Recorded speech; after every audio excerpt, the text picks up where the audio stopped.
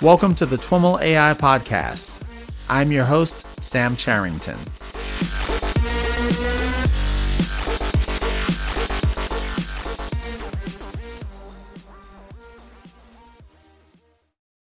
All right, everyone. I am here in Montreal at the NeurIPS conference, and I am with Andrew Trask. Andrew is a PhD student at Oxford, as well as leader of the open source OpenMind project. Andrew, welcome to This Week in Machine Learning and AI. Awesome. Thank you. Great to be here. Awesome. Why don't we get started by having you tell us a little bit about your background? How'd you get involved in machine learning and privacy and the intersection of those two? Yeah, so I went to undergrad at a liberal arts college in Tennessee called Belmont University. And while I was there, I was originally a music student, and I stumbled into a CS course, dabbled around, and there was an AI course. And that got me really into machine learning. So as soon as there's this really great professor named Dr. Hooper, has many great stories, a really compelling professor teaching really exciting concepts. And I trained my first neural nets and got them to converge and got a paper into an undergraduate conference. And at that point, I was pretty committed on the machine learning front. After that, I joined a local company called Digital Reasoning that does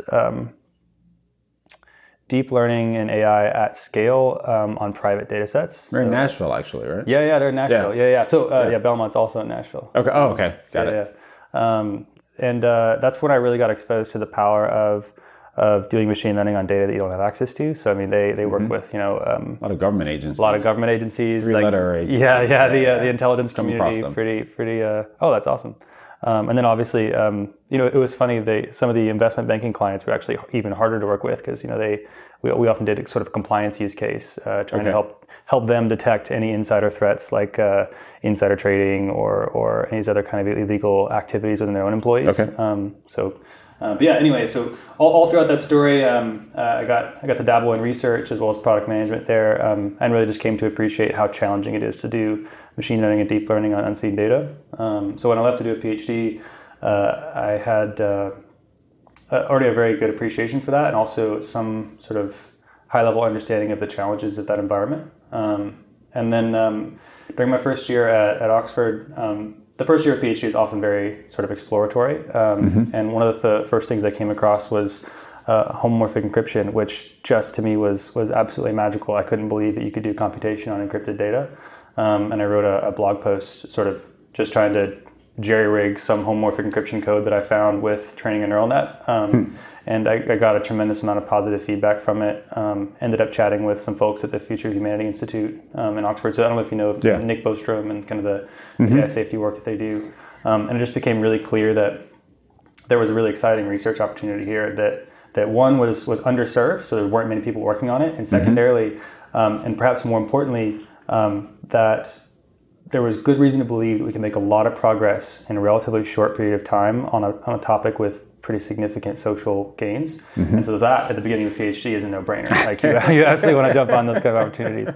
And since then, what I've discovered is that tons of great work has gone on in sort of the field of cryptography. Tons of great work has gone on in the field of statistics, and of course in machine learning and deep learning. But these three communities, they don't necessarily talk as much as they should. And so by simply trying to become as familiar as fast as possible with sort of the core primitives of these three different fields, and by just trying to combine them in ways that solve important use cases, I think we've already been able to make quite a bit of progress and expect to do so in the future. So that's kind of where I'm at. Nice. Are there some kind of core concepts, maybe from the cryptography side, that it makes sense to kind of talk about, like you mentioned homomorphic encryption, that are fundamental to all the rest of the stuff you're doing, or is it better to go top down?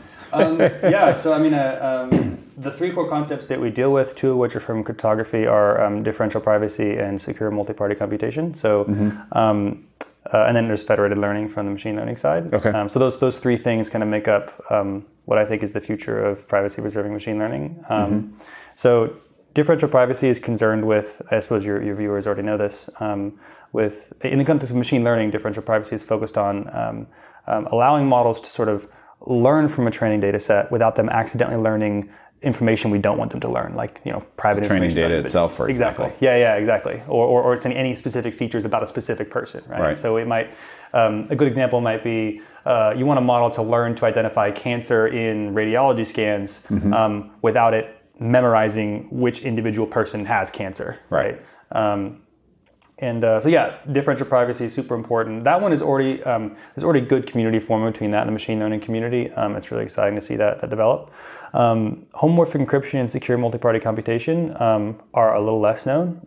In particular, secure multi-party computation. Well, I'll say secure MPC from now on for short, because it's such a wordy thing. Homomorphic encryption, I think, is more intuitive for people because it's typically laid out in the form of a standard encryption. So you have a public key and a private key, and you'll use the private key to encrypt something, right? So I can encrypt the number 5, and then I can give it to you. And while it's in its encrypted state, while you have it and I can't see it, you can do arithmetic with that number, right? And you could do computation with that number. And then you can give the result back to me, still encrypted, and I can decrypt the result. And so that's interesting from a machine learning standpoint because I can take, say, all the parameters of my model. So a model, a neural net, for example, is just a big collection of numbers. I can encrypt all of them. I can give them to you, and then you can do prediction or training or anything else that you'd like to do with a machine learning model. So if you do training, for example, you can give me back the resulting model, and you were able to. It's sort of a one-way information flow where you're able to make the model smarter, but you're not actually able to use it. So there's lots of interesting commercial use cases that protect privacy in that context. The one, and some people have heard about this. So homomorphic encryption is sort of mildly well known, but the problem is that it's very, very slow. So I mean, it's several, meaning more than 5 orders of magnitude slower than typical what we call plain text computation, what we do normally. Okay. And this is where MPC really starts to become interesting. So there's secure MPC is a slightly different setup. Instead of trying to encrypt a number, we actually split it into what's called shares. So let's say we wanted to encrypt the number 5. I can take the number 5, I can split it into 2 shares, we'll say a 2 and a 3. Right? And I can give you the 3 and I can hang on to the 2. So the 3 is your share, the 2 is my share. And now we could restore this number 5 by just adding these 2 shares together, if that makes sense. But the interesting thing about secure MPC is that while it's in this state, neither of us know what the number is that's hidden between us, right? So you may have no idea that this was a 5, but we can compute over it. So let's say we wanted to multiply it times 2. Like if you multiply your share times 2, I multiply my share times 2, then this hidden value that's between us was also multiplied by 2. This is better than homomorphic encryption for 2 reasons. One, it's much faster typically. So there's a recent paper showing you could train a deep ConvNet that's only 20 times slower than normal, which I know that sounds mildly annoying to anyone who's training deep neural nets, but it's totally different than like 10,000 or 100,000 times slower, right? Is it faster only in aggregate or for each individual participant?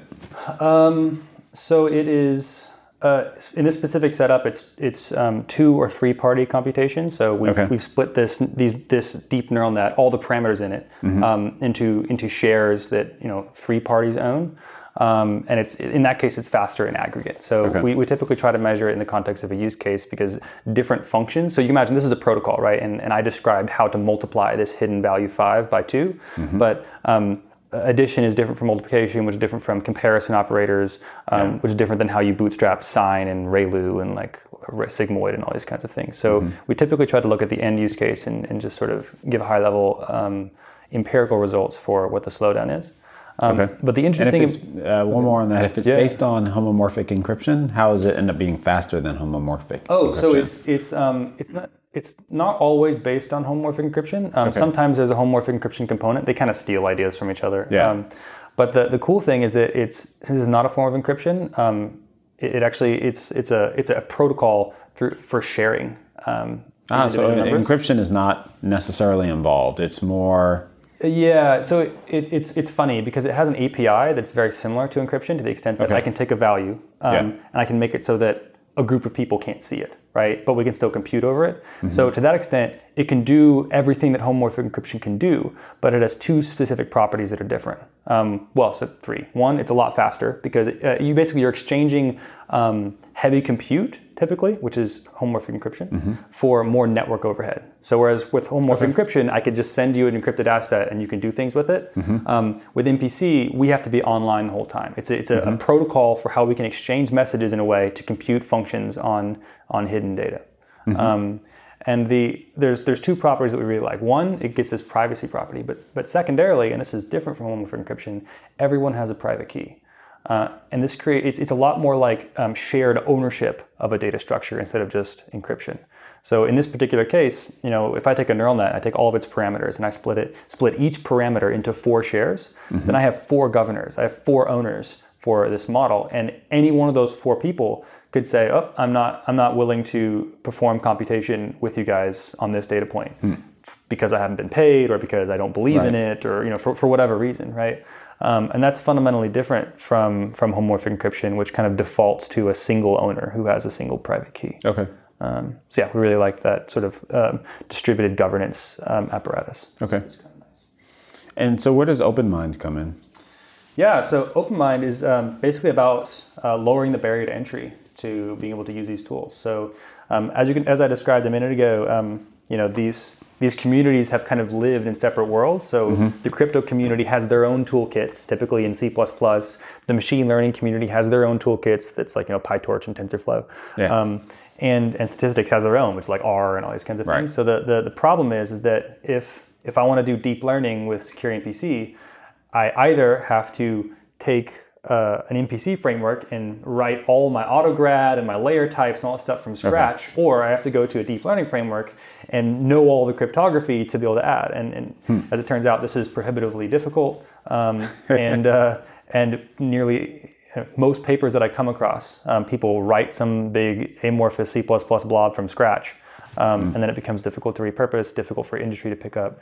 So what OpenMind is all about is about installing these cryptography primitives inside of the major deep learning toolkits, so PyTorch and TensorFlow being the first 2, so that people in the machine learning community don't have to really know anything about cryptography to be able to use them, right? Or be able to do research on them, to be able to study these different protocols.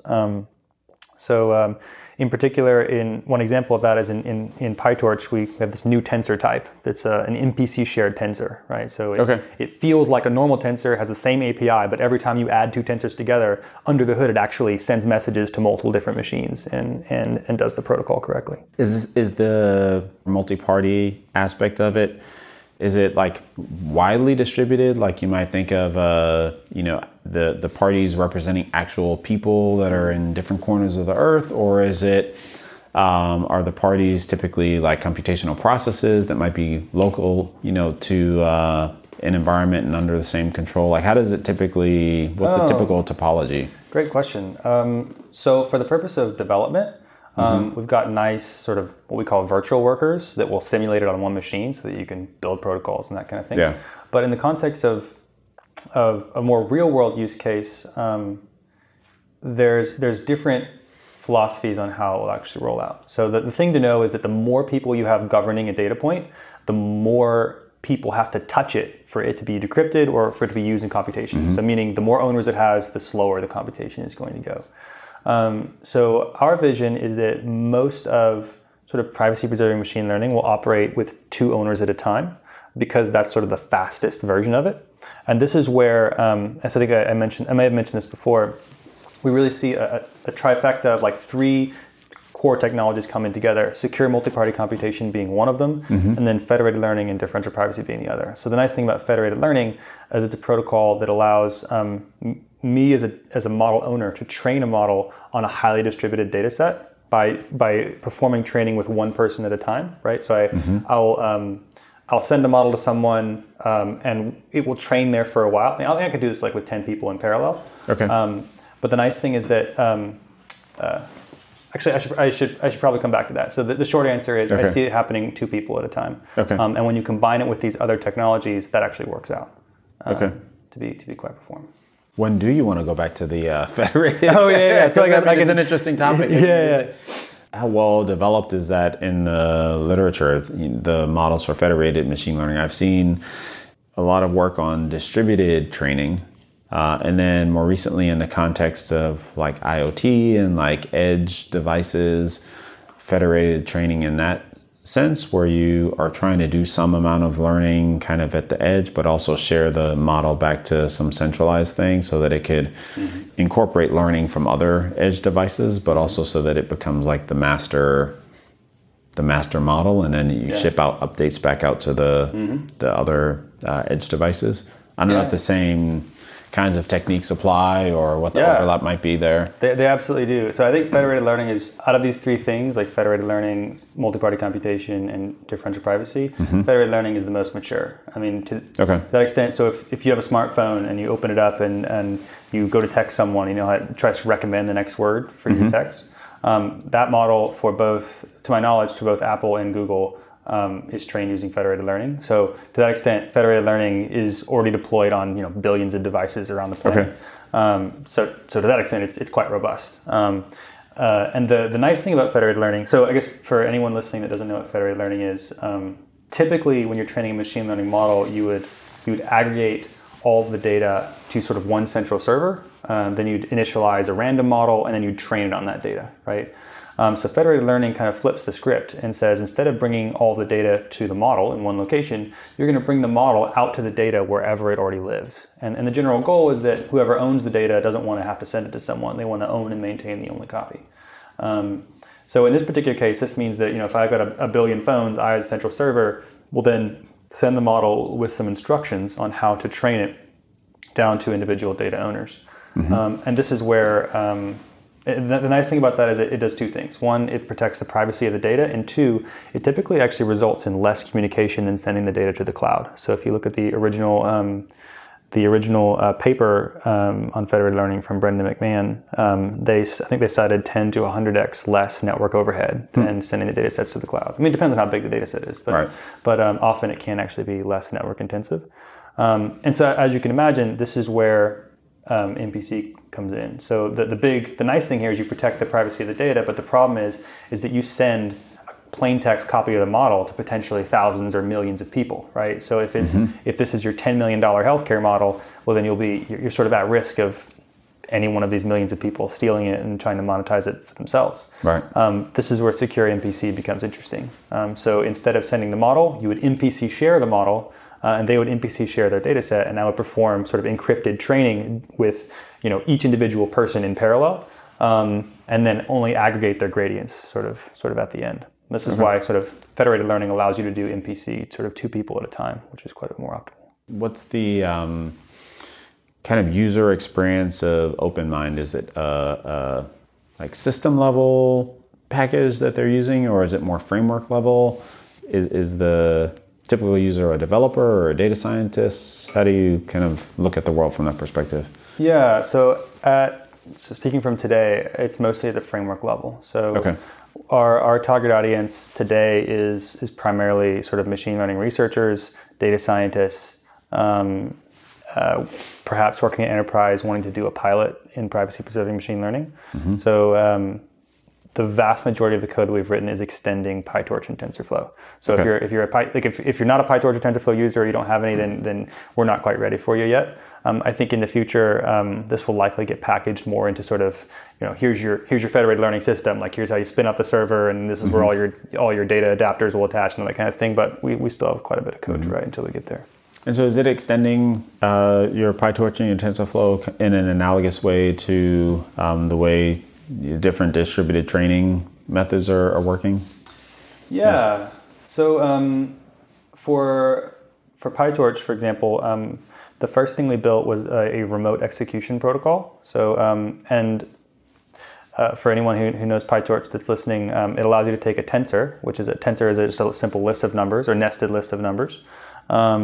So if we have a tensor called like x equals, some tensor, maybe 5 zeros or something like that, I can go x.send and send it to some machine. I put in the address for that machine. And then what gets returned to me is a pointer to that tensor. And then whatever that pointer has the exact same API as a tensor normally would. So it feels like a normal tensor.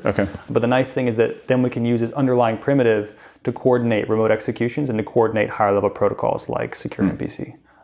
So most of it's built on top of that kind of remote execution paradigm. But then the API... And that was standard already existing in both PyTorch and TensorFlow, something analogous to it? So PyTorch and TensorFlow have not had pointers in the past, so that's a new thing for us. Okay. But the thing that we try to keep the same is we want that pointer to basically have the exact same API as if the data was on your local machine, right? Okay. Because the idea being that we want to make it so that you don't have to relearn a new framework or really any other paradigms to be able to use things like federated learning or MPC. And that's why our MPC tensor feels like it's a normal tensor. Like it feels like it's on your device, has the same API and protocol, and you can do the same things. You can call back propagate on a lot of, like on the remote tensors. But it's under the hood, it's actually doing all the protocol for you, such that you don't have to learn that protocol yourself. Okay. And when you're using this API or to get the pointers, you're specifying the number of parties and like IP addresses or something like that, or? Yeah. So we do have the ability to spin up servers, which we call workers, that are connected via sockets or web sockets. And what you'll get is actually a pointer to that worker on the client side. So we typically name them Bob and Alice canonically, just because that's sort of the crypto literature. Yeah, exactly. Yeah. So we have a big set of tutorials. Actually, we just listed that shows how the whole protocol goes. So if you go to our GitHub /examples/ so the PySIF library is the library I'm referring to. The PySIF /examples/ tutorials will have that. But so if I'm going to send it, I'll go x, my variable, dot send, and then in parentheses I can put in one or more workers that I want to send it to and return a pointer to that. For MPC, I go x dot share, and then I pass in a list of pointers to their workers that I want to MPC share it to. Yeah. And that's the sort of the encrypted version. Do you also have kind of flexibility over whether you want to use encryption or just MPC, or whether you want to layer in differential privacy, or is the framework making those kinds of decisions for me? No, so the framework is totally agnostic to those decisions. So obviously we have higher level libraries that try to give you nice defaults, but the bulk of the framework is this low level protocol for allowing you to either design your own sort of remote execution strategies or to pull one of the off-the-shelf ones that we provide, like federated averaging or different kinds of MPC protocols. I think we have 2 different MPC protocols. Okay. And what are the distinctions between the different protocols? So they're APIs primarily. So so the first one we implemented was called Speeds. So Speeds is a protocol that allows you to do, in our case, addition and multiplication. And then we extended it with this new protocol called SecureNN, which allows you to do comparison operators. So to compare two encrypted numbers. And as it turns out, we can bootstrap sort of the rest of the deep learning API just from those 3 core primitives. What's been your experience working with folks to try to harness, these 3 pillars and actually build stuff with them? The one thing that I've noticed is that these are still very sparsely known technologies. Yeah. And I got to say, one of the most frustrating things for me at the moment is when I watch, in particular, new laws get formed around the privacy space and like the conversation around sort of what's needed from a regulatory standpoint. Because this conversation really focuses on some sort of trade-off between privacy and innovation. Like the question is always along the lines of, how much data should we prevent some institution from having for the sake of privacy? And is the innovation cost from that worth it? When in reality, we have these much more nuanced tools that allow us to kind of have our cake and eat it too, that are just a better trade-off for both parties. And it's my deepest hope that we can raise awareness of these new tools so that we don't have to make concessions on both privacy and innovation that are unnecessary, which I personally feel that we've been doing lately. How mature would you say is the particular the project and kind of the ecosystem around it? Like, are you finding folks extra? Is it like your personal effort mostly that's kind of pushing along, or are there other folks that are kind of jumping in and contributing? How's that been going? So that part's actually been going really well. So I think OpenMind Slack team at this point has around 3,400 people in it. Wow. Yeah. Oh, wow. And I think we're up to 170 or 180 people who have contributed code. Oh, wow. So to that extent, I think a lot of people get that privacy is important, that these tools are a really compelling answer, or they could be in the long run, and but by building better research tools and bringing these two kind of crypto and machine learning community together, that we can make a lot of progress. And then it's worth their nights and weekends to work on. That being said, I would describe PySift today as kind of an alpha level project. So PySift again is the extension to PyTorch and TensorFlow. OpenMind is just kind of the general community name. Okay. So yeah, PySift is kind of in an alpha phase where it's got all the features that we would like for it to have, but they're not necessarily at like a product ready state. And they're also using an older version. In the particular case of PyTorch, they're using 0.3.1. So the main push at the moment is to upgrade to PyTorch 1.0, which was recently released, as well as to really make them robust enough that institutions can do kind of pilots and practice use cases and these kinds of things. And we're hoping to release that around February, March. And are there any examples of use cases that you can talk about?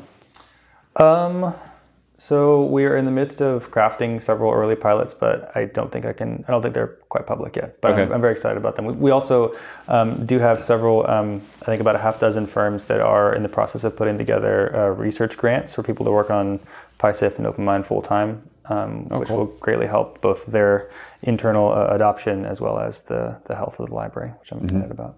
Mm-hmm. And so where do you see this going?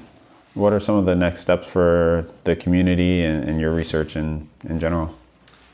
For my personal research, I think I want to sort of stay focused on whatever is needed for this stuff to become mainstream and widely adopted. Mm-hmm. At the moment, that's raising awareness and lowering the barrier to entry for tools that already exist, mm-hmm. and conducting research to solve sort of the holes that still miss in the technologies. Like there are some sub-problems, especially in differential privacy, that have not yet been solved to the extent that the widest use cases could be implemented today. So in the next kind of 3 to 6 months, I think that it's still mostly a research and open source tool push.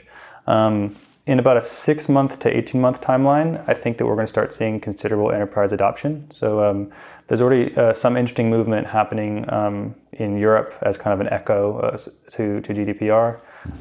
There's a handful of startups in the US that I've seen kind of growing up in this space. And so I think in probably the 6 to 18 months timeline is when enterprises which already have the data will be interested in moving into this space. Primarily finance and healthcare, I would imagine. Mm-hmm. Finance because they have the highest amount of leverage for a little bit more data.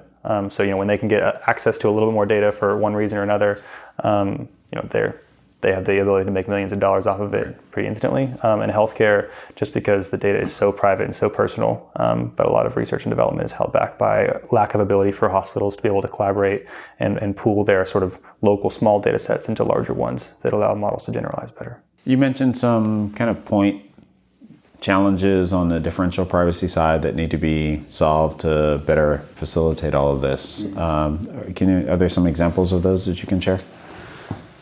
So, from what I've observed, there's two different kinds of differential privacy, right? There's local and there's global. Mm-hmm. Local differential privacy focuses on actually adding noise to each individual row of data to make sure that each individual row of data is protected before you even do anything to it, right? Mm-hmm. But as you can imagine, if you have 1 million data points, that means you're adding, a ton of noise to the data set as a whole.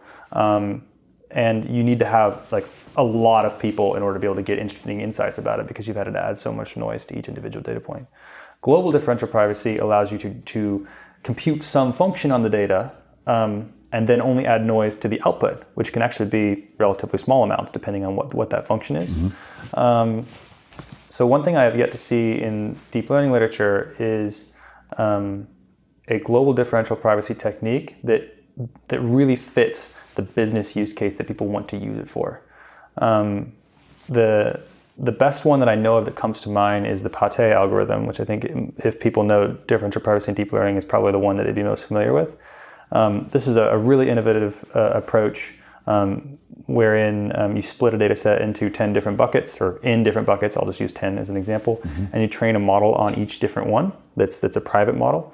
And then there's this clever trick where you can use these models to annotate a second data set that is a public data set in a way that all of the labels, you can sort of enforce differential privacy by the way that you label this second data set using these private models, such that you then train another model on this sort of synthetically labeled data set. I think that one's Nicholas Pepperno. Yeah, that's right. We did a podcast interview with him as well. Oh, excellent. Yeah. So I think that's probably the most famous and most successful general purpose deep learning for differential privacy algorithm that we have. But the problem is that it requires this second data set that you already have. And in practice, in industry, this is not usually the case, right? So if I'm a hospital network and I've got, say, 50,000 examples that are unlabeled, the friction for me to go to 10 other hospitals and train models with all of them and synthesize this new model just so I can annotate my data set and train my secondary model it's a pretty rare use case. Typically, it's cheaper and easier for them to just pay someone to annotate it, right? And it's a little more straightforward and it's not as experimental and that kind of thing. So if we can figure out a way where you can have a similar level of global differential privacy like this, actually even it's debatable whether this is global or local. It's probably closer to local, which doesn't have this core assumption. That would be a pretty big breakthrough, and it would be the kind of thing where that's the form of DP technique that would be general purpose, I think, and I would very much like to see sort of someone push through on that front. But obviously, lots of people are trying, and hopefully we'll have something in the next little while. Cool. Any pointers or thoughts for folks that want to dig more into this area? Where should they start looking for ways to get up to speed on these 3 pillars or your project? So I mean the 3 activities that we do in OpenMind hopefully are designed to make that as easy as possible. So we build open source tools, we create learning resources, and we build community through like hackathons and through the Slack channel.